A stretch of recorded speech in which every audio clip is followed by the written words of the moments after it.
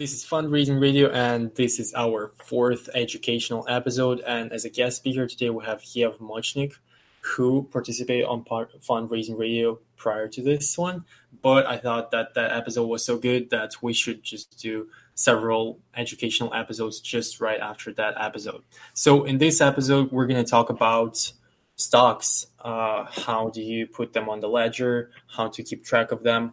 How do you make sure that all of your teammates legally own stocks of your company, etc.? So, Yev, let's take it up from here and tell us about the stocks. Let's start with the first things first. What should you do first to distribute stocks? Sure. So thank you again for having me on this educational episode. So in terms of dispersing or issuing stock from my company to shareholders or members in the case of an LLC, some depending on the jurisdiction of the company where it's incorporated, or where the issuance is the laws under which it's governed by, the stock can be certificated or uncertificated. So, for example, in Delaware, you can issue stock without actually having it tied to a certificate. That's why there are a number of different types of stock management softwares out there, or cap table management softwares available, or software available, including the most popular one, which is Carta, and it's the most popular one because it has so many different features. The UI UX is very easy to navigate. It has a lot of other functionalities that the company has added, like the 409A valuations, board resolutions, and even now they're introducing another offering through Carta called Carta X, which is a private equity platform, sort of like a vehicle to sell equity in private companies. So almost like an IPO, but for private companies. So settling and managing your company's cap table and securities in something like that is really the preferred way to go. Most investors are also very familiar with how it works, and it just makes you look like more of a legitimate company that has its kind of company organizational documents in place. Carta also provides a data room for all of your historical organizational corporate documents, so that investors can just go into one place and look through everything. So stock issuances, like I said, can be managed in that software, and it's a fantastic way to do so. But again, there's different kinds of stock that you may be issued. So, for example, you could be issued options, which vest over a certain period of time, and then you have to exercise those options to actually become a holder of the stock outright. So you would have to pay some kind of a strike price once that option has vested, or you could be granted something called restricted stock units, or the restricted stock award, and those are subject to some restrictions by the company, such as a repurchase right, and also potentially to vesting. So, first of all, before we move on to distributing stocks and using actually that software, which, by the way, what's the name of that software again? I already forgot it. It's called Carta, CARTA. All right, Carta. All right, I'll try to remember that. But before we move on to how to use Carta, I wanted to ask you about the restricted stock units. So, how exactly does this work? Is it like stock option, or do you have to pay a price to actually acquire it, or? Yeah. Yep. So you would, so the company would issue you something called, or through an instrument called a restricted stock purchase agreement, you would be granted a certain amount of restricted stock. There would be a price that is attached to that stock per each stock unit. And that is typically, for early stage companies, it's typically the par value or some very nominal amount. And you can make payment either in cash, or you can cancel any debt that the company has to you, or you could do it in lieu of services or intellectual property. So it doesn't necessarily have to be paid for or paid up in cash. And once you are granted or purchased that stock, you have all of the rights associated with that stock as a stockholder. So on a cap table, you would come up as, if you were granted 1,000 shares of restricted stock, you would come up on the cap table as the owner of 1,000 shares. Whereas if you were granted options, you would only have the rights associated with the amount of options that have vested and that you have exercised or purchased. Right. So since this is fundraising radio, you mentioned something that really caught my attention, which is you can forgive the company some debt that it owns to you through restricted stock options. And I was curious, can a company do that? Can they borrow from its own employees, or do you mean it by not paying them a salary for some time? It depends how it's structured. Yes, it depends on the jurisdiction of the company, so that the regulations don't, or that the Corporation Act doesn't prohibit it, and also that the governing documents have nothing in them that would prohibit a loan by the shareholders or the members to the company. Oh, that's really interesting. So now it's time to go back for us to the main topic of this episode, and it's how do you distribute the stocks among your team and investors? So I assume that you have experience with Cardo. I personally have none experience, so if I ask something dumb, then maybe we're on the right track, because probably our listeners have the same question. So first things first, where do you start? Obviously you register, and then what happens then? Can you give us so step you guide on do how to use Cardo. Cardo? Yep. Carta has a fantastic customer support team.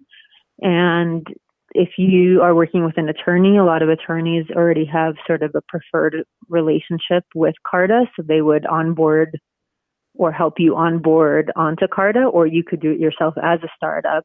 And they have different pricing options.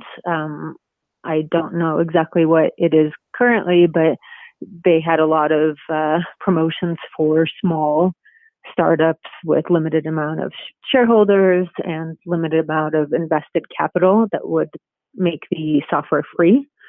So you would speak to you would get assigned an account manager, and then you would onboard and stage your cap table, for example, of how, before publishing it live and assigning e-certificates or e-shares to each shareholder. And I guess, we'll generally talk about this being a corporation, or when we're talking about kind of stock in this conversation, I guess the default presumption would be that we're talking about a corporation rather than an LLC. Yeah, of course, we're talking about the standard C Corp, Delaware Incorporated. I prefer that. I think that it's like a golden standard of the startup industry. So yeah, we're just sticking to this standard.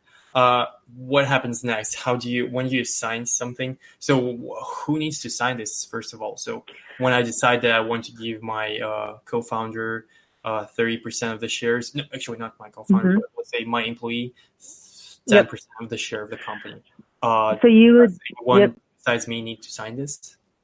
So you would typically enter into some sort of agreement, and that would typically look like a stock purchase agreement or a restricted stock purchase agreement. And in there, you would detail kind of all of the representations that are being made by the purchaser, which, again, purchaser doesn't necessarily mean investor. It means a founder or the core team or the initial team, and then the representations that are made by the company, and incorporating some of the organizational documents of the company, like the bylaws or any shareholders agreement. Hmm. Got it. So, when the sale is done to the investor, how does this work? So, we first transfer Yep. him shares or her shares, or do we get the Uh, first? yep. So you would need to enter again into some sort of depending whether you're issuing common stock to the investors or preferred stock, you would also enter into a preferred stock purchase agreement or stock purchase agreement. And there would be a number of conditions of closing for that transaction, including getting all of the correct corporate approvals and then also evidencing that the stock belongs to that purchaser or investor on the stock ledger of the company. Mhm. Got it. So I actually ran out of questions. Eve, do you think there's something we need to cover here specifically? Because I'm just my improvisation. No, so I would just say one of the another key considerations, and I just ran across this not too long ago with a Techstars company, that just because you sign a purchase agreement, you have to make sure that the stock is issued in accordance with whatever jurisdiction that is the governing law or of the agreement or the jurisdiction of the where the company is incorporated. So just because the purchase agreement or investment agreement has been signed, there may be some other formalities, corporate formalities like a resolution, which is needed in order to perfect the issuance. Got it. So here I want to take it a little step away from our main topic, which is stocks and stock agreements and all this stuff, and talk a little bit about bylaws. So you mentioned that uh, based on bylaws and those documents that you initially sign that actually give guidance to the corporation, it depends on who needs to sign this stock sale agreements. And let's talk how do you create bylaws? How do you just take a template from the web and put your name in it, or exactly should you do this? I mean, generally, if you need to put something together very quickly, and there's enough, especially for Delaware companies, there are enough templates that are available online that are probably fairly easy to model after.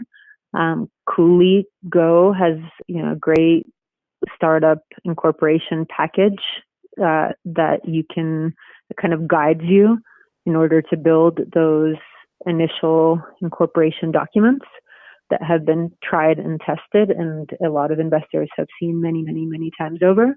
So that would really be the best starting point. Good, got it. So yeah, the lineup for this episode, I think, is that just figure out how Carta works. So it's CARTA. I'll leave the link in this episode for sure. And I personally don't see pricing here right now. It just says get a demo or contact sales. Who the Yep. hell buys the phone number there? Damn it! It's 21st century. People, come on, no one calls anyone, especially in the startup world. Seriously. All right. But thanks a lot, Eve, for coming up and for sharing your experience in that field. I hope it Sure. was actually helpful for some of our listeners who are dealing with it right now or who might So have. I will also drop a name of Sure. another up and coming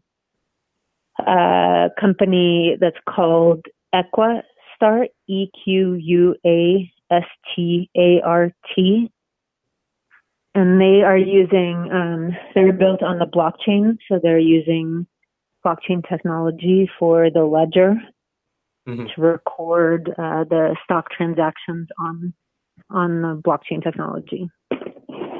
That's pretty interesting. Finally, some use of blockchain technology. I'm just kidding. But yeah, we'll wrap it up here. Thanks a lot, Eve, for coming up and for sharing your knowledge in this field of stocks.